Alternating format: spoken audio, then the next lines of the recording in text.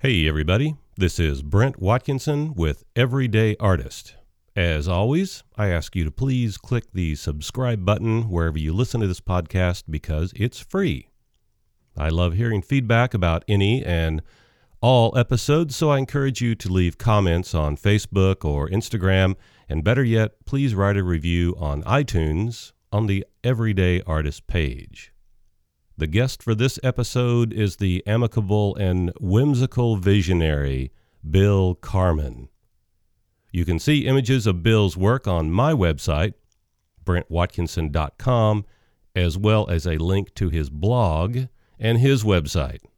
Bill was born in Korea and grew up in the Bay Area of California here in the United States. He is a degreed person, achieving 2 degrees in fact.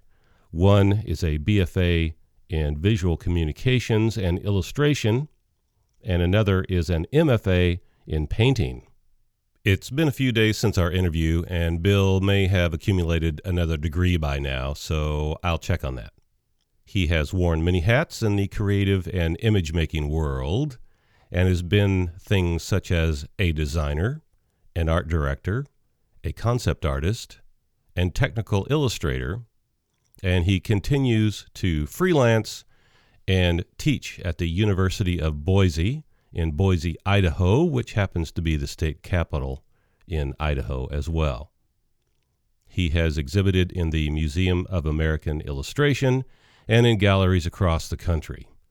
Bill's quirky and jewel-like idiosyncratic work has been on the covers of many illustration industry annuals, including 3 in particular you may have heard of, including the Society of Illustrators, American Illustration, and Spectrum. His client list is quite protracted, so please take a gander at his blog and website and enjoy many images that will entertain that special little place in your mind that perhaps you don't visit often enough. I've told Bill many times in the past that I love his big, beautiful brain. And I'm sure that I have substituted the word beautiful in that sentence with the synonyms of wacky or odd or perhaps irregular, because it's that brain of his, that big, beautiful brain, that produces the work, although his technique and execution is exquisite and flawless. Whatever word I've used, I'm simply trying to describe my admiration for his imagination and his creativity, and you can be quite sure that I am jealous of his ability. My imagination is nothing like his, and I am an enthusiast about Bill and his good work. In this interview, I struggle to structure questions to gently part the fabric of Bill's life and early career to gain insight into where his ideas and these meaningful interpretations come from. That is the mystery to me, and once you see the work, you will remember it, and his personal point of view demonstrates that he doesn't necessarily need to sign his work with a name, because the work itself is a signature. It is a signature indeed, and also perhaps a tiny peephole into the mind of my friend, Bill Carmen. Let's get into it.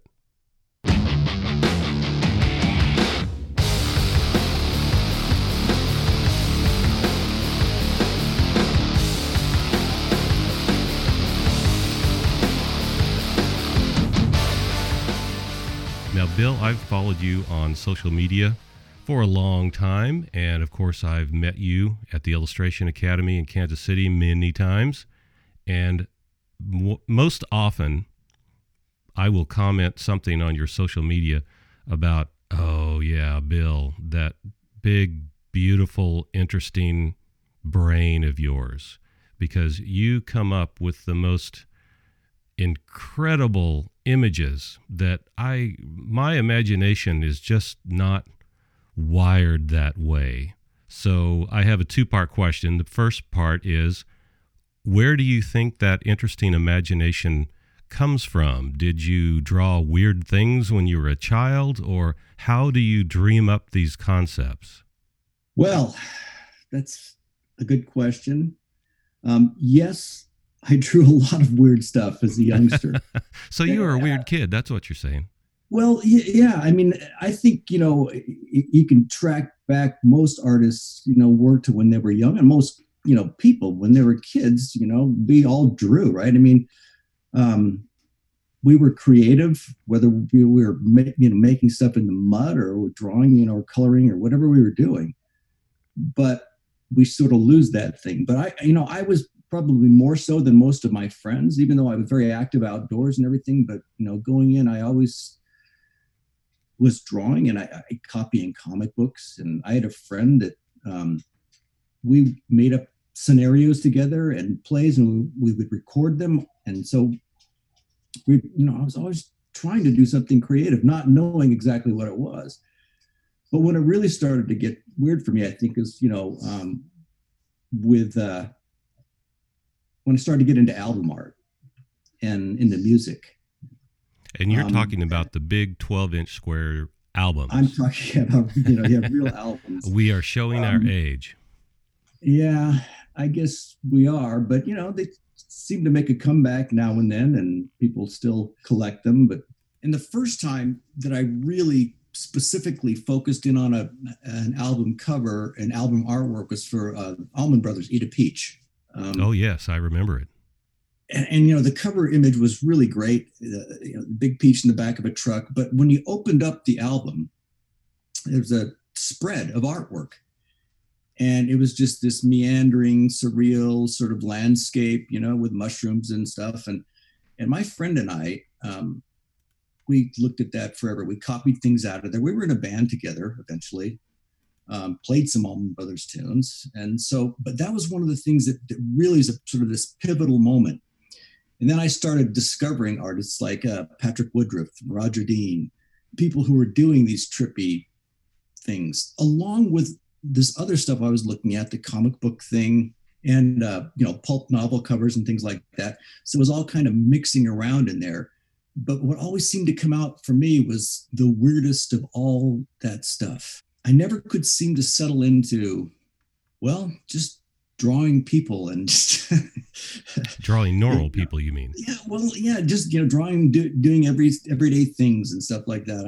It always sort of gravitated toward strange people and animals, sitting on mushrooms and smoking strange things. And so I'm sure that's where the seed of it really, started, where that whole thing. And I've got to tell you, over the years, as I kept, working on art, I would try to corral myself a little bit. And I had times of discipline where I would really focus on, learning to draw and skills and so forth. And I had an illustration career before I started to do all this really, sort of strange, bizarre stuff. But that stuff always is pulling at me. My brain shifts over to this place, and it's not like I have to make it go there. I kind of thought that in the back of my mind, so thanks for sharing that. So yeah, all that time, spending learning to draw, learning to think, learning, in school and all those kinds of things, of course, helped me corral those really strange ideas into something that was at least somewhat readable and, Well, appealing. you had to get the skills so that you could manifest your ideas and your thoughts in something that we could see that was attractive also. Absolutely. That was, and for me, that skill building, it took two different forms. The form of, yes, I had a very sort of, an illustration career where I worked for companies, where I worked in companies, where I did concept work for, places like LucasArts and for other places.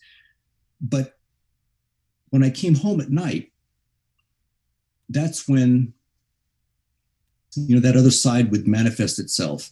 So the skills that I built, building a career and learning the principles of design and drawing and so forth, then fed that beast that was always there and that now is sort of taking over. My second part of the question is, what is the most fun part of your creative process? Is it the ideation? Is it the rendering of the final product? Is it sketching out ideas? You tell me. Well, there's not one answer for that. Every project seems to be a little different for me. Sometimes that idea stage is just the best part, where I can sketch out ideas, write things down, dive in that way. But sometimes it absolutely is the worst part for me. And so the process of just starting a piece and working on it, that becomes the most interesting and the most fun for me, where I'm actually building something from almost nothing on a piece. Every part of a painting for me, on some pieces I enjoy, the beginning stage, some pieces I enjoy the middle stage, some pieces the end. Finishing up is always fun for me. I think probably that's, if there's one place where I can say it's most consistently enjoyable, it's putting in those final little things, little highlights, little creases, little things here and there, or finding a spot where, that needs some more rivets. I love that checks and balances stage where I have to, find those things that will kind of tie everything together. So my process, unless I'm working on, a specific project for something, is really all over the place. And it's kind of embarrassing to have to admit, that sometimes I just, in and out, back and forth, starting, painting over, and I've had a lot of students ask me about this because so many of my pieces look so controlled, and so sort of together. And I'll tell them, well, I didn't even have an idea for this piece when I started it. And I probably shouldn't tell them that, because that's not what you tell students, right? Well, you have experience. Yes, exactly. Way right. Beyond what they have. So, it's like Mark English. He just sits down and does a painting. And a lot of times he will prepare. A lot of times he will not. Well, he's got 50 years on a lot of people. So he's allowed to do that. Yeah. And that's kind of what it is, and sometimes it's hard to separate that out for people that you're teaching, it's saying, look, I've been at this for longer than you've been alive.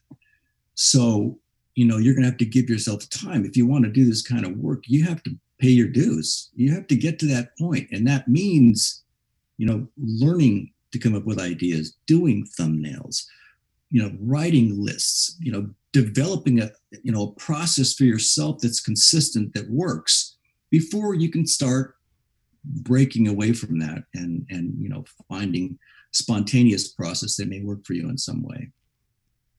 You mentioned previously that you had a career in illustration, a quite illustrious one, I may add, and you said you did this kind of work and that kind of work, and then you would come home at night and you would turn into Bill Carmen. So right. At what point did you make the switch and say, this is my work and I'm going to do this now? I don't think I could quote you a delineation, a time when I said this was it. In fact, the stages when I got out of school, I wasn't ready to make a career, out of illustration. I worked as a graphic designer. I worked as an art director. And then I would go home again and I would build skills at night. And those were I call my late night sessions, when the kids were in bed, and I would sit up at my table and work and build my skills. And then that sort of, slowly shifted over to me being an illustrator. And then as I, worked doing that, it can slowly shifted over to people actually buying those strange things I did, at night and on my own time. So I'm not sure there's a clear delineation, but it was this process of one thing, and then the underground thing, and then another thing, then another underground thing, until I've come here. And then, of course, the teaching thing has to fit in there also. The teaching thing allowed me at some point to say, oh, wow, I can do a lot more of these, this stuff it's always in my head, that's always wanting to come out, because I have, a paycheck coming in and I can pay the bills. What do you think was your true motivation for doing that work late at night? Because you go work all day, you have fun with your kids, and you enjoy their time, and then now it's your time. You could have just had some whiskey or beer or watched TV, but you didn't do that. What do you think your true motivation was in the back of your mind? Well, the true motivation was this stuff wouldn't stay in my head. And so it kept leaking out of places, and it needed some sort of an outlet. And I can tell you, I would get grumpy when I didn't let that stuff out of my head. My family, I think, probably recognized that. And that stuff was in there, and it needed to come out. And so that's all it was. If I didn't do it, I couldn't sleep, couldn't focus on other things. So it was like a pressure valve that had to be, released at night. I love that scenario, because I can just see you walking in the door and you have this look of consternation on your face, and you tell your significant other, honey, there's a picture of a little fat bunny riding a dog that I have to do right now. It's got to come out. Well, it sure helps to have a very supportive, significant other. And I've had that. I've been lucky.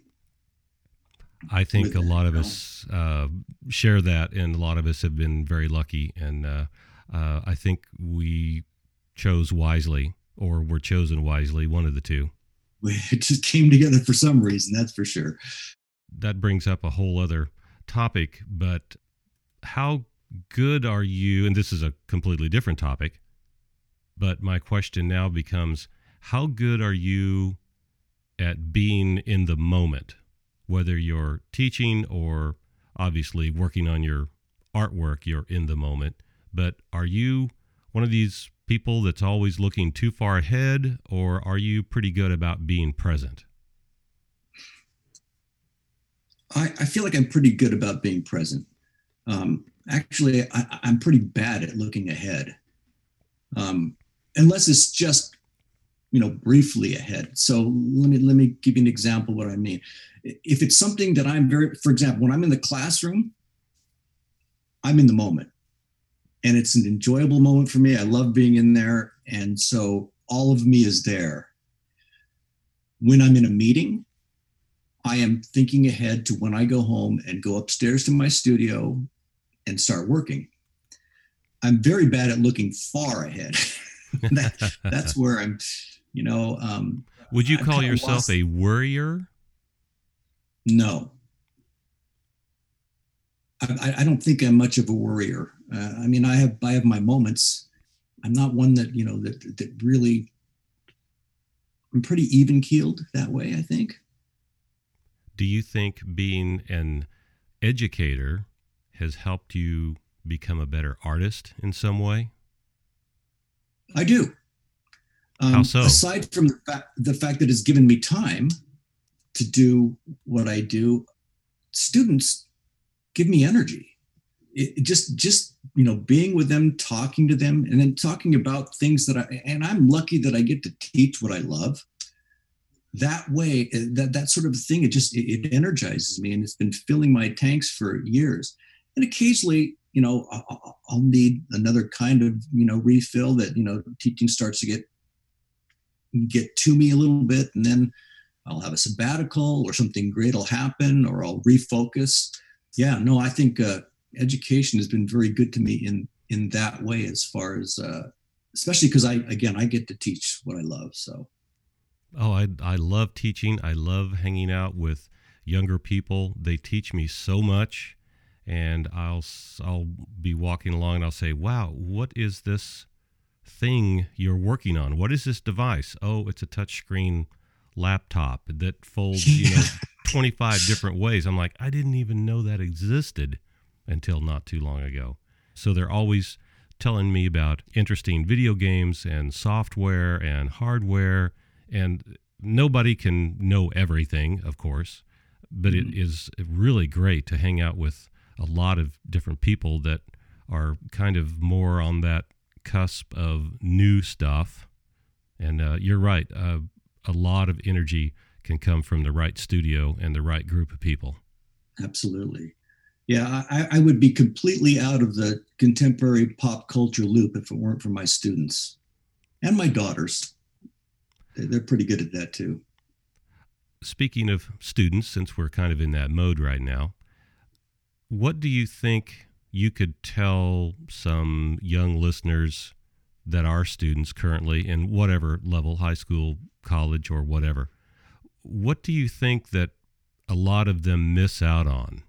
And another way to look at that is, what's the biggest mistake or mistakes that students do or have? I would say that there's probably a couple of things. Number one is I find that students don't look at enough good stuff. So, we're bombarded with images daily, and the internet is great in some ways, but really dangerous in a lot of other ways. So they're bombarded with imagery and looking at things saying, "Oh, this is so cool," and this image and that image, or this, whatever it is. And, without using a lot of judgment. So hopefully that's what education is partially about, is that teaching of, and taste is a bad word, but what works, what doesn't work. So what I'm saying is that students don't look at enough good work. So going back to the basics, so I introduce a lot of things, like annuals and things, because generally that is vetted in some way, and then try to steer them towards sites and places that are have a little more quality work. Another thing is that there's going to have to be a time when you as a student or as a learner decide, okay, this is what I want to do, and actually decide to put in the time, not just just a few sketches here or there or whatever, but decide I want to be this, not just I want to do this, but I want to be this. And that switch has to be turned on at some point. Most students, I don't think, have that in school. It usually comes after they graduate, but I've had a few that in school that switch actually turns over, and they work and they work and they work and they work productively.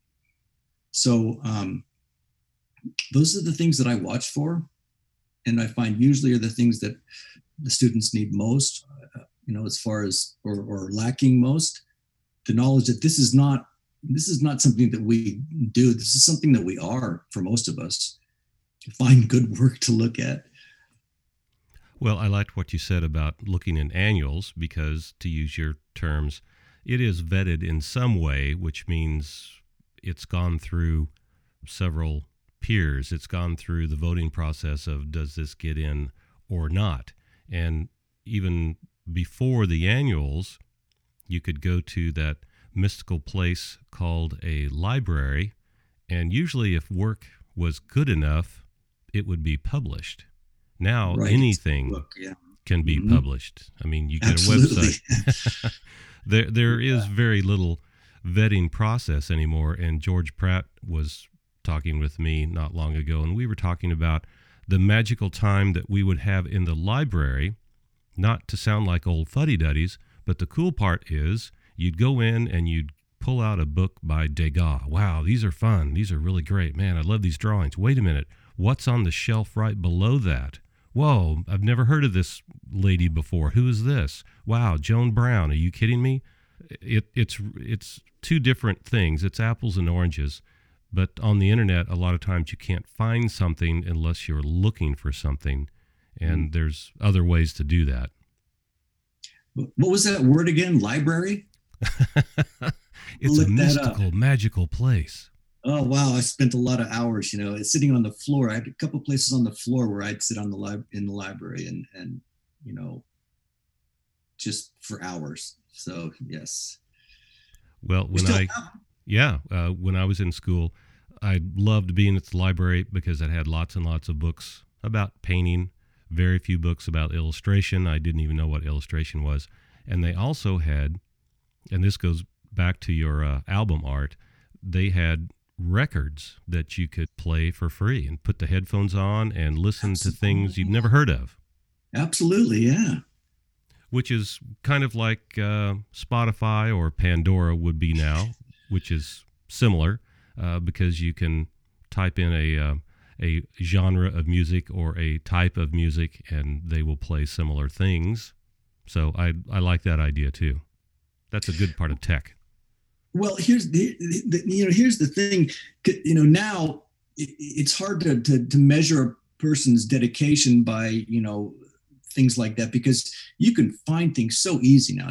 Find music, and artwork and this and that. But back then, we had to work so hard to uncover things. And you're right, books. Books were published generally were good quality because there were so few published, and so. But then you had to chase those down and find that. And there were never books on illustration. There were the annuals that I remember, but it was even when I was in college, it was very difficult to find any kind of writing about illustration, especially. So I guess the moral of our little story here is the fact that students need to look at a lot of things and start trying to figure out what's really good and what to pay attention to and what to ignore. And that can be a difficult, daunting task. Absolutely.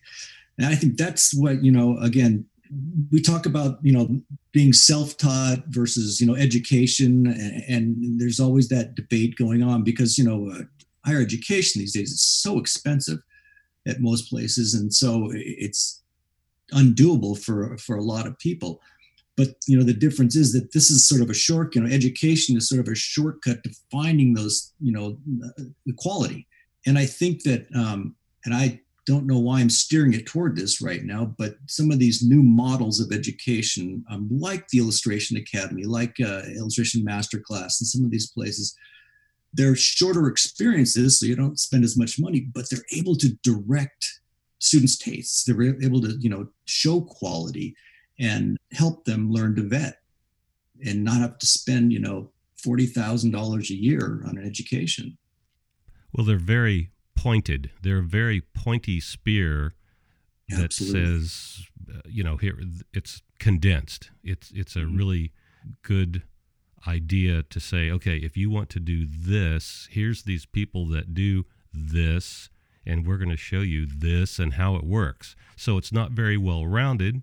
You don't get to read Chinese literature when you go to these places. You have to do that on your own. I agree with you. The education model is changing now, and I think it's drastically changing, and hopefully for the better, or at least in a good direction.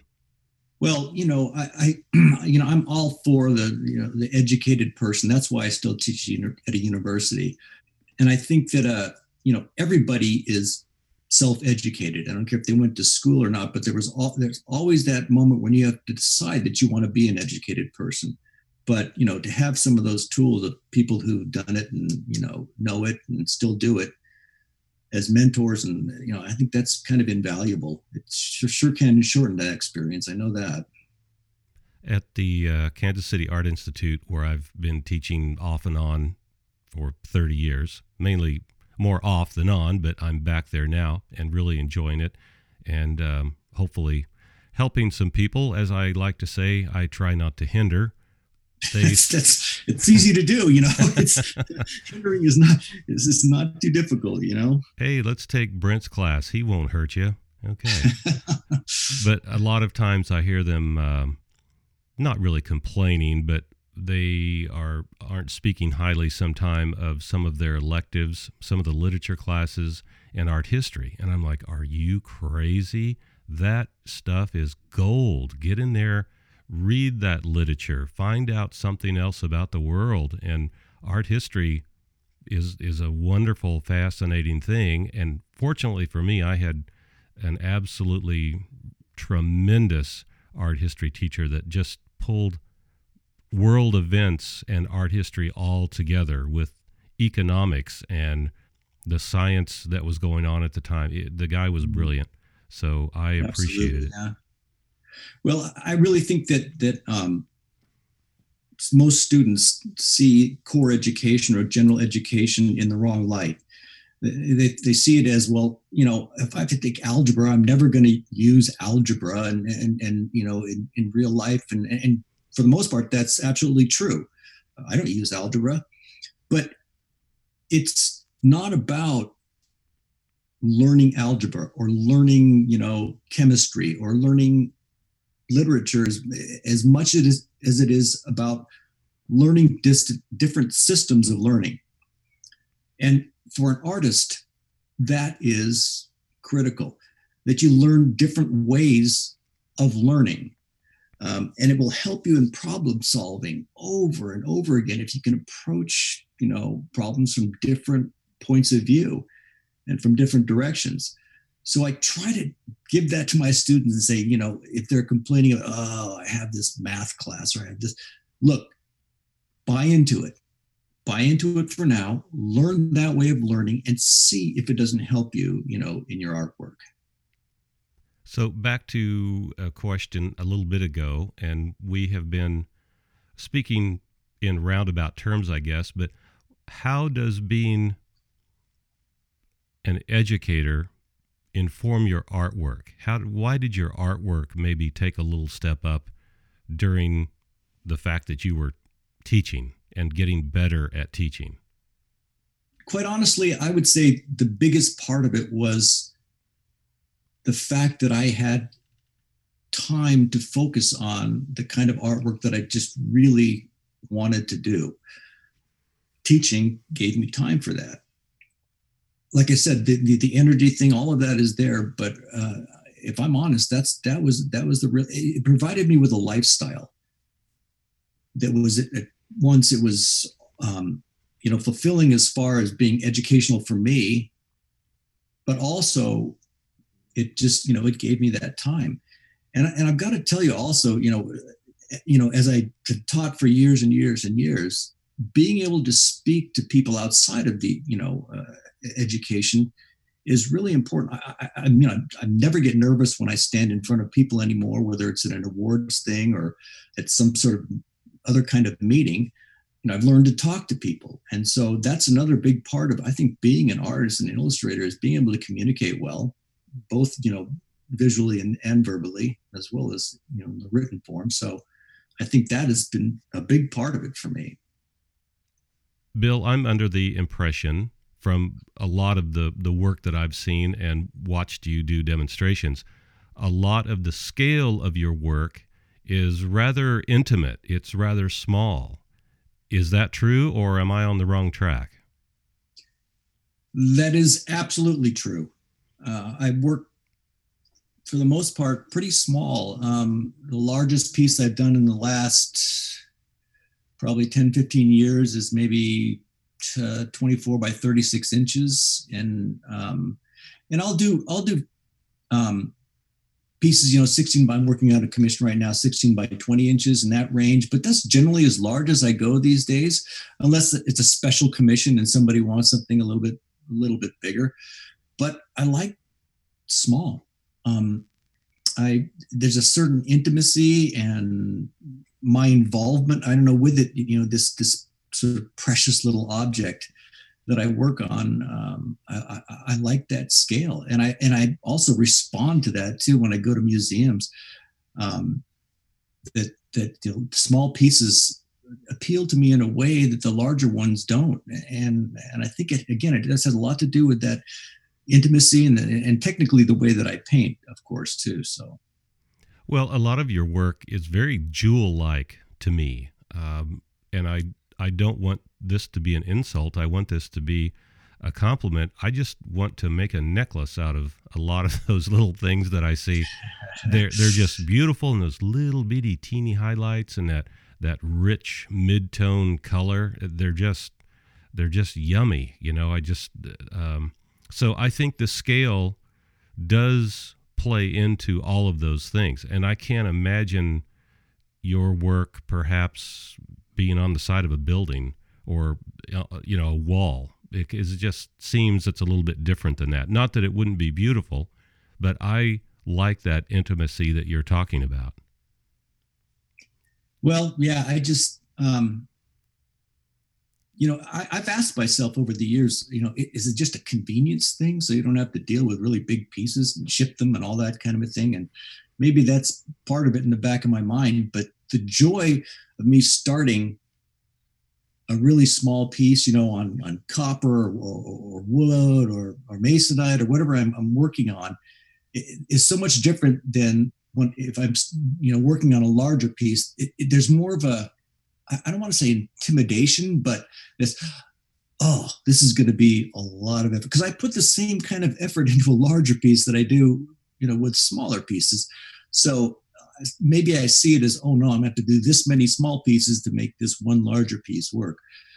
And that's all in the back of my mind, I guess. But I don't know, when I go to when I go to the Met, the first piece I always go and see, first and last, is something by Van Eyck, and it's that Ascension from Hell thing, and it's just beautiful, and it's small, and it's gorgeous, and it's detailed. And when I go to the National Gallery at the Smithsonian, St. George Slaying the Dragon by Van der Weyden. It's this small little, about 4 by 4 inches, and it's just gorgeous. And yeah, and the jewel-like quality, there's no insult in that at all. In fact, one of my clients commissioned a piece that I did on copper. It was about 2 by 2 or 3 by 3 inches, that they had actually made into a necklace or a pendant, as part of a necklace. So, hey, see, I'm onto something. You are onto something. So when you begin working on a new piece, let's say you've got something in your head and you go up to your studio late at night when you're all alone and you get to listen to whatever you want to listen to, and you're all set up and ready to go. Do you get into that wonderful numb zone to work in every time you do a piece, or once in a while, seldom? How often does that magic happen? I don't think it lasts throughout a piece. I think for me, it goes in stops and starts, because there's life still going on around me all the time. So I get into that, and you can call it the zone or whatever, but I definitely get there. That's when I really make the most, progress, and the best kind of progress. But for me, it's one of those things where I can put myself there. And this is funny, that's a huge thing. That was going to be my next question. So I was going to say, well, have you ever tried to train yourself to get there quicker? But you're saying you can. So tell us. Oh no, I think that's critical, and I can't imagine that most artists that I know don't do that. That especially if you have a business that you're running, and you have to put pieces out, you have to get at least partially into that zone, or into a place where you can really think and feel and make things happen. Otherwise, if you're waiting for some sort of inspiration to hit, how can you ever get anything done? And this is one of the things that I tell my students, that we've probably all been in some sort of athletes get into the zone, right? And we talk about that. They're in this place where focus is super focused, and all this other stuff falls away. And it probably doesn't happen with artwork for a lot of you right now as students, because you're learning things and you're struggling so hard to think, to make things happen, that you can't get to that place, because that place has to be gotten to by a natural kind of focus that, and I think it takes time. But for me, I feel like I can get there and then come out of it sort of at will now. I have to. My life is so disruptive in that way that I've had to develop that. I think that is extremely rare and enviable. And I think all of us artists out here that struggle with that are really trying to figure out how that magic happens with you. So do you just have a place that is conducive to that? Could you do it at my house? Could you do it, in a car going 60 miles an hour down the road? What do you think is part of the formula for getting in that zone when you want? Well, I'll tell you how for me it works is if you try super hard at super focusing, it becomes too difficult. It's this sort of chore. If I have a distraction going on that doesn't take me too far. So for example, if I keep a TV on in my studio and I have something going on the TV that I don't really care about. So maybe a movie I've seen, many times, or a show that I've seen over and over again, or something like a soccer match where I don't have to keep paying attention all the time to what's going on. I partially focus there, and then it distracts me. So I can just get into this sort of visual zone and that works for me. And it's worked for years. And I'm not sure if it's because I can't do it with music. I can't do it with music that I like. Music distracts me. It pulls me into a different kind of a zone. I get way too into music, way too, involved with it, that I can't be involved with two different, very creative things. That's interesting. I went through a time when I needed to listen to music while I was working. And then it became, and I could listen to anything, just like you were talking about, just something, that noise, like whatever Yes. it was. And then it got to be where I had to have specific kinds of music. And then I got to where I didn't want to listen to anything. I would just have this silent studio, and it'd probably be really creepy if somebody walked in and you're hard at work and you're painting, and all you hear is the sound of the knives and the brushes on the canvas and nothing else. But you're saying, I really liked what you said about a movie you've seen before, so you're not going to miss anything, or a soccer match that you can look up and down and wherever, and it's not critical that you're really paying attention. That's really good advice, I think. Yeah, but the great thing about what we do is how different everybody is. And our brains are so incredible, and how they fire and how they're connected, and everybody's is a little different. I think it's so interesting to me that hearing how other artists handle the same sort of a situation. Can they have music on? Do they need silence? What kind of environment do they need? And I find it so interesting that we can be so different, but we still get to that same kind of place. We have to get to that same kind of, place creatively where we can be productive. So, do you think there's themes in your work besides being quirky and the anthropomorphic creatures that you create? Are there themes of morality or graft or greed, or I'm just making things up. So, or is it all about the characters? That's a good question. Generally, my work is never about nothing. Sometimes it'll start with, as something that I've witnessed, or I've, been thinking about, and I'll start a piece about that. But oftentimes it'll, as I'm working, it comes to me. I've done a lot of work that have underlying, ideas about, pop culture and about kind of the human race. And then I'll go directly to things like the series I'm doing right now, which is a book of the obviously extinct, just a strange animal thing of obviously extinct animals. And so, I'll get hooked on something for a while. But for the most part, I think, those things evolve as I'm doing a piece, the ideas that come out of it. And people are amazing too. When they look at my work, they see things that I don't see. And it's so interesting when I hear somebody talk about my work and they see something and they say, "Oh, this has got to be about this," and of course it's nothing to do with what I was thinking. But for me, I think that's a wonderful thing. It's a win. Yes. Anytime you get a response of anything, good or bad, then that's a win, I think. I think you're absolutely right. A response engaging is I think what any of us as an artist, would like people to engage our work in some way.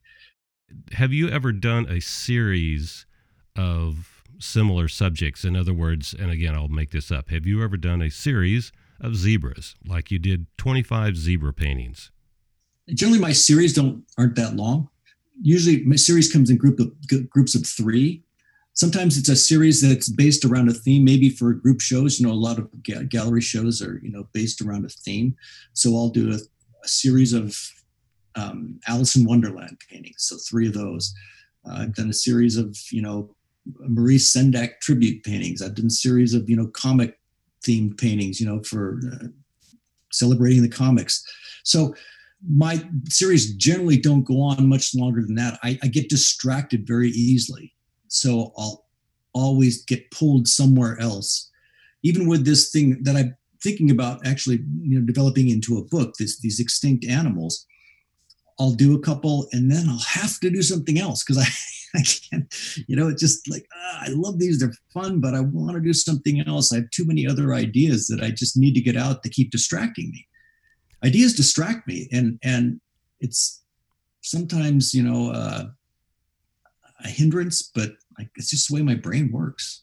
Well, I think you're a very curious person. And after 3 paintings in a series, then you probably start telling yourself, I think I have that pretty much figured out. So time to move on. Yeah.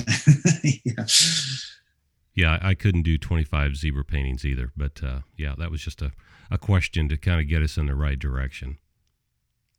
It's an interesting notion, though. 25 zebra paintings, it's a lot of stripes. Maybe you could just do 25 zebras in one painting, get it over with. With no stripes. Right. So what would be your dream project? And maybe you're working on it now with your obviously extinct idea. Any other dream project that's in the back of your mind?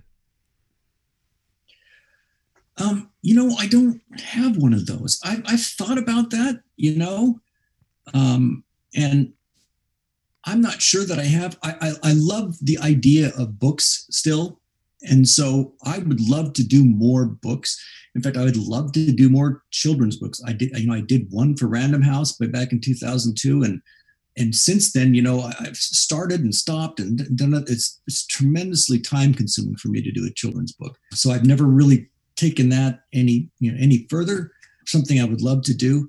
But as far as a dream project, I've never been able to pin something down that is the ultimate for me. There are things that I would like to try that I've never tried before. I'd love to try working on a project with a team. I work so isolated now that it would be fun to work on some sort of a visual project that way. But I don't know that I have a dream project, Brent. I thought about this, and I think most people do. Again, if I had to come up with an answer, it would be revolve around a book. I think some of these books that I see these artists and illustrators illustrating for Folio or some of these things, they're gorgeous, and that would come pretty close to being a dream project, I guess, for me. Yeah, I will accept that as an answer.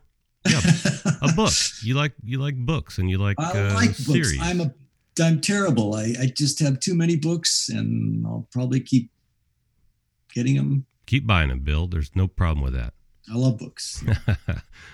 You mentioned your children's book, and I love your palettes, but I wonder if your palettes for the children's book you did back in 2002 was a little bit different than what I think of as what you produce as a palette now. Yes. And I think it had to be, I'm not sure, unless I were doing a children's book in Europe or in Asia, the palettes that I use now are probably not going to go over real big. I mean, and even the book that I did had a lot of dark in it, but they were sort of dark, bright blues. So I think it worked out well. But no, you're right. I'm not sure, how that would work out, but I have other palettes in me. Where do you think your current tastes in tonality and palette comes from. It's just a wonderful mood. It's a very, I hate to say the word somber, but it's a very quiet mood. When I look at your paintings, they're interesting, they're energetic, they excite me, but they're calming at the same time. I just think it's just sort of a natural development over time. And I think it, may yet change. Of course, that can, always happen. And I'll come up with the odd piece that's just quite a bit different, different as far as the palettes go. But I think it's sort of a natural development over, looking at what I like and sort of absorbing all that, and the color choices I make. And I've never been a real lover of really colorful things and colorful palettes, colorful paintings. There are certainly some that I enjoy, but I've always been more drawn to limited palettes. So I think that just naturally kind of comes out in my work. Well, I think your palettes are very believable. They are, quote, realistic, yes, but they're very believable because we're not surrounded by really intense, crazy color. Most of the color around us is very quiet and subdued, and I think that's just a page in your book, and I really like the effect. Again, it's very calming, very quiet. A lot of your characters are very serene, so I like all of those aspects, and I was just trying to compare that to a children's book, which sometimes in my mind, and this is my own shortcoming, a lot of children's books I think need to have some energy and some color and that sort of thing, and a different mood, I guess. Not that one is right or wrong, but a different one. And you're saying that, yes, that's true, that it was a little bit different. Yeah, it was a little different, but I've got to tell you that, a lot of the children's books that I have enjoyed most over the years seem to have that kind of somber palette too. Books by Peter Siss, and Roberto Innocenti, I think is name. There's some, and the subject matter also is very dark in some of those books. Well, you mentioned Maurice Sendak a little bit ago. Yes. Well, because his book was always an influence on me. I mean, I'm not sure anybody that has any kind of visual, existence hasn't been affected in some way by, Where the Wild Things Are. It's just too large a cultural statement to not have been affected by it in some way. So does your work ever get social or political at all? Or is it just more about things that are in your mind or ideas? You talked about pop culture. I guess that's social. In a way. And subtly, yes, there will be, political statements in my work. It's never very obvious. I have done some very obviously political things and posted them, but that's not what I normally do. That's not really, who I am. That's not how I communicate generally. But I was doing it to poke, at somebody and to get somebody to argue with me, just because I was feeling so angry about things. So, but that's not generally what happened. Generally, any kind of statement is very subtle in my work. So, do you think there's a strong component of social artwork out there right now? Social and political? Yeah, not by you, but is it? Absolutely. Oh gosh, and that's one of the things that I still enjoy about the internet and about being online is seeing the artwork of people like Tim O'Brien and Adele Rodriguez, and illustrators who have a very strong political voice. C. Brodner, John Cuneo, and just I could go on and on. Those are big names. Yeah, and I just love seeing that work all over the internet. And they have, extremely eloquent and beautiful voices as far as political concerns and social concerns go. And I'm not sure I could ever get to a place like that. I think their root lives are very political. They want that. They want to show that agenda, and I use that term cautiously because agenda sometimes comes across as a negative impact, but I think they really feel like what they are showing in their artwork, and I think that's good. I think that's what you should do if you feel that way. Absolutely. That's where this line between illustration and fine art, this sort of bogus line. I think that it really, if the passion is there, then the passion will show in your work. Yeah, and so them as illustrators, I think they have such a strong voice and the platform is so great. I mean, how many people have seen some of those images? And that's what like I said, when my feed comes up on on Facebook and I see all that imagery, it's part of the reason I stay on social media. So that's usually where I see the most artwork, because I've been thinking the past couple of years, if I wasn't tied into a lot of artists and artistic people on social media, I just don't see a lot of art anymore. And maybe I'm looking in the wrong place, or I'm not getting out enough or something. But what do you think about that? I think that's probably true for most everybody. I think it's true for me too, other than, I continuously still get the annuals. I'll, get Spectrum. I'll get Society of Illustrators. I'll get American Illustration, Communication Arts. And, so I'll still get all those and pore over those and read those and study those. But most of our visual information get absolutely online. That's just the way it's evolved, right? Yeah, I think it has. And I think photography, of course, is very prevalent, way more than doing something as far as an illustration or a handmade piece of work. Yes, it's out there. A lot of it's digital. A lot of it's in the video realm, and that's all good. It's all fine. But every time there's a piece of clickbait or an ad on social media, it's always just a cheesy piece of stock photography, it seems like. Well, that's the whole downside of having so much information available. Is there just so many things that we can get caught up in, so many bad webs out there that will suck you in, and I'm sure at some point, well, I'm not sure at some point, but I think at some point education is going to have to tackle that problem too, as far as what do we look at, where do we find things, and without having to click and go down some deep rabbit hole of just really cheesy bad stuff. But it's right now that the internet is just a big unmanageable beast.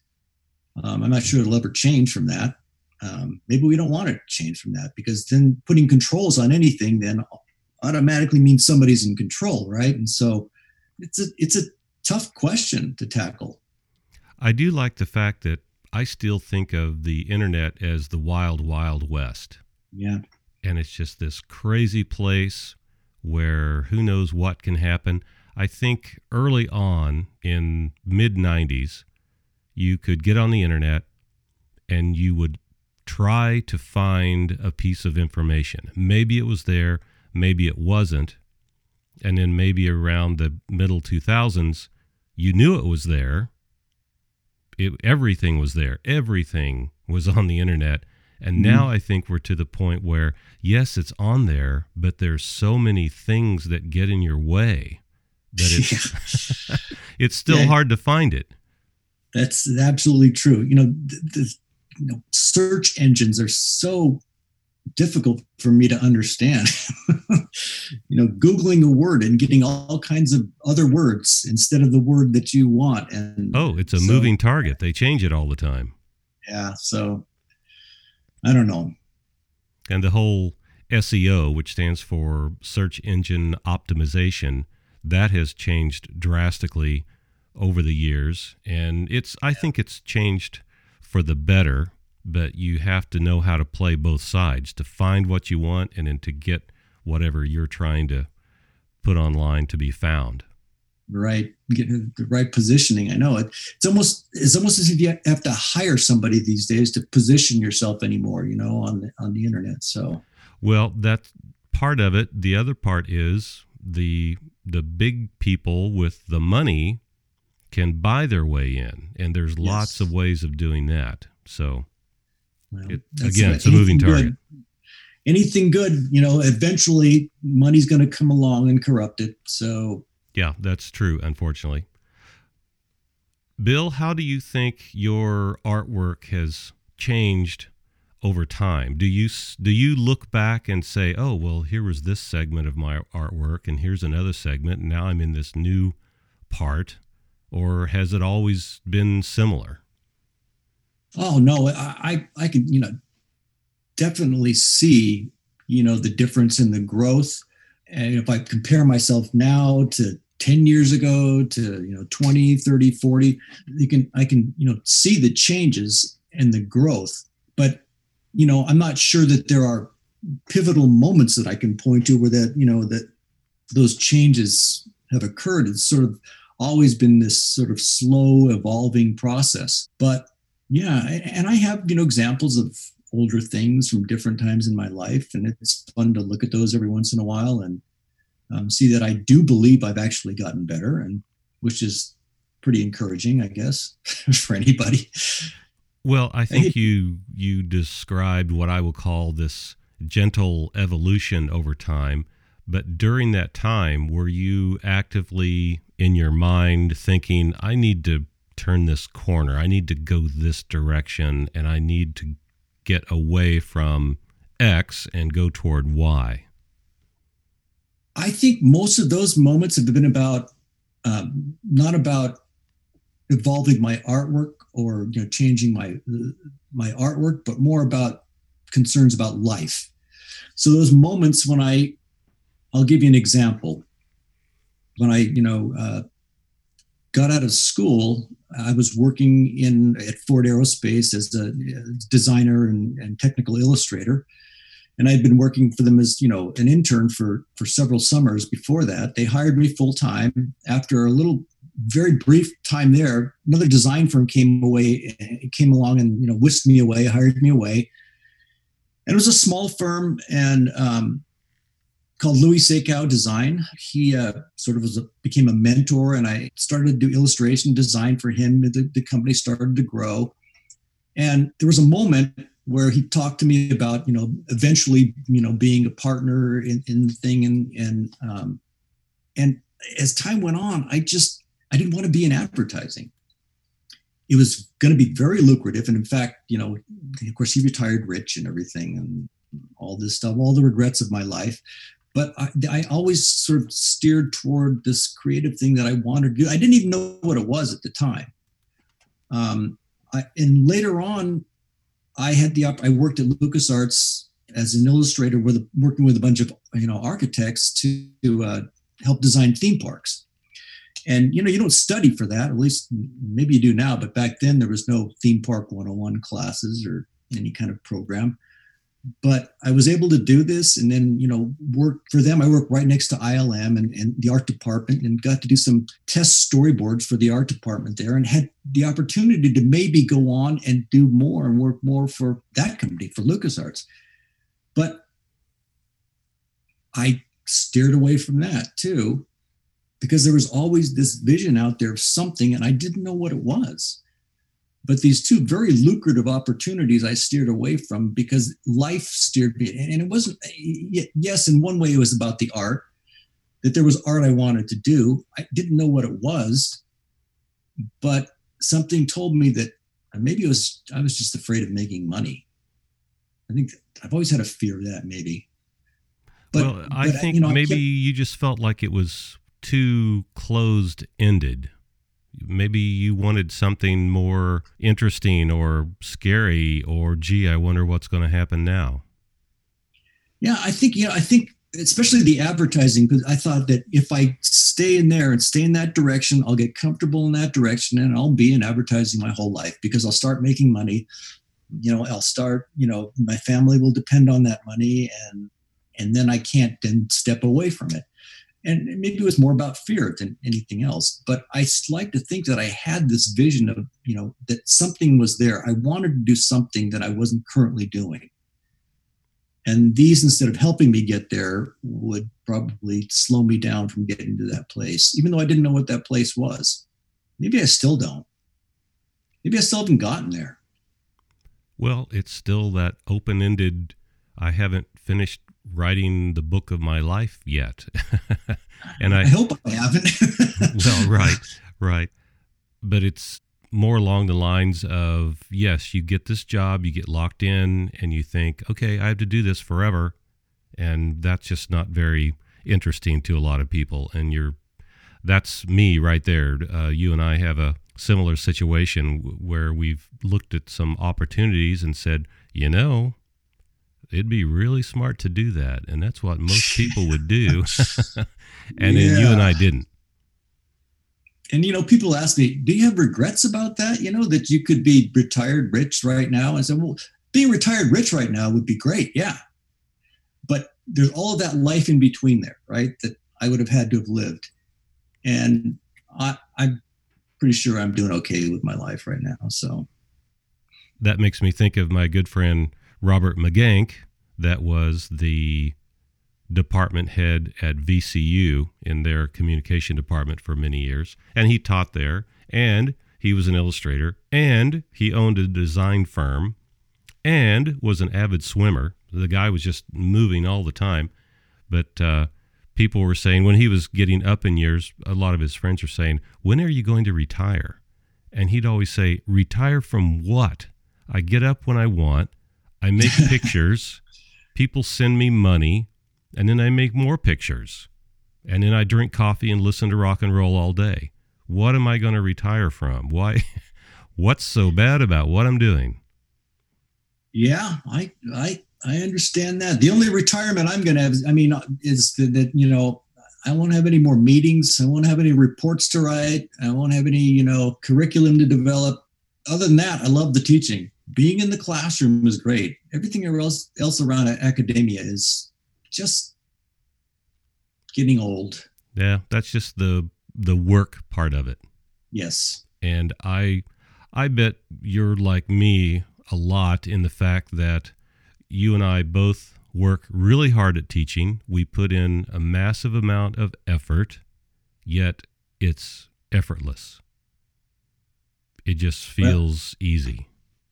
Well, that's what it feels. Yeah, once I step into the classroom, that's how it feels. It's just it's a very natural place for me to be.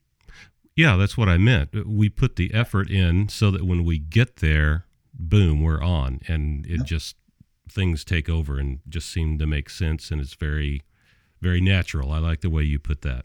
Mm-hmm. Well, Bill, as always, I have enjoyed our conversation here today, as I always enjoy talking with you. And my last question would be, if you could tell someone, whether they are a student or working professional or anywhere in between, if they are trying to get better at making pictures, what would you tell them they need to do? First of all, I would say the things that I think most anybody would say that have, done any kind of work at all, is that, drawing and actually making work is going to make you better. So, one of the things I'd love to tell my students is, have a sketchbook with you. Drawing from life is where I think you'll develop your own voice. You can go out and you can do tutorials, and you can actually even copy people's work to learn. I mean, mimicry is part of the way we learn as humans. But to develop your own voice, you have to be isolated, alone, with a pen or a pencil in your hand and a pad, and looking at something and drawing it. That is the only way to continue to get better and develop your own voice, is, drawing, but also developing passion for things. So what I mean is, find those things that bring you joy, that you're passionate about, and include that in your work so that your work becomes about your passion. And then your work becomes your passion. it's an ongoing kind of thing that I think, you know, too many people just want to be. So I want to be an anime artist. I want to be, you know, this because they think the work is cool. If you truly have a passion for that, then that's great. But if you have a passion for animals, or if you have a passion for writing, or whatever it is, don't exclude that from your work. Make passion part of your life, and then the work will become your passion. So that would be my advice. I think those are very good words. And I loved the fact that you said passion many times, because that's left out of a lot of decisions, I think. And I think to include that in your paragraph there was very astute. Bill, thanks for being here today. I've enjoyed it. Hopefully we can do it again. It's been my pleasure. I'd love to do it again.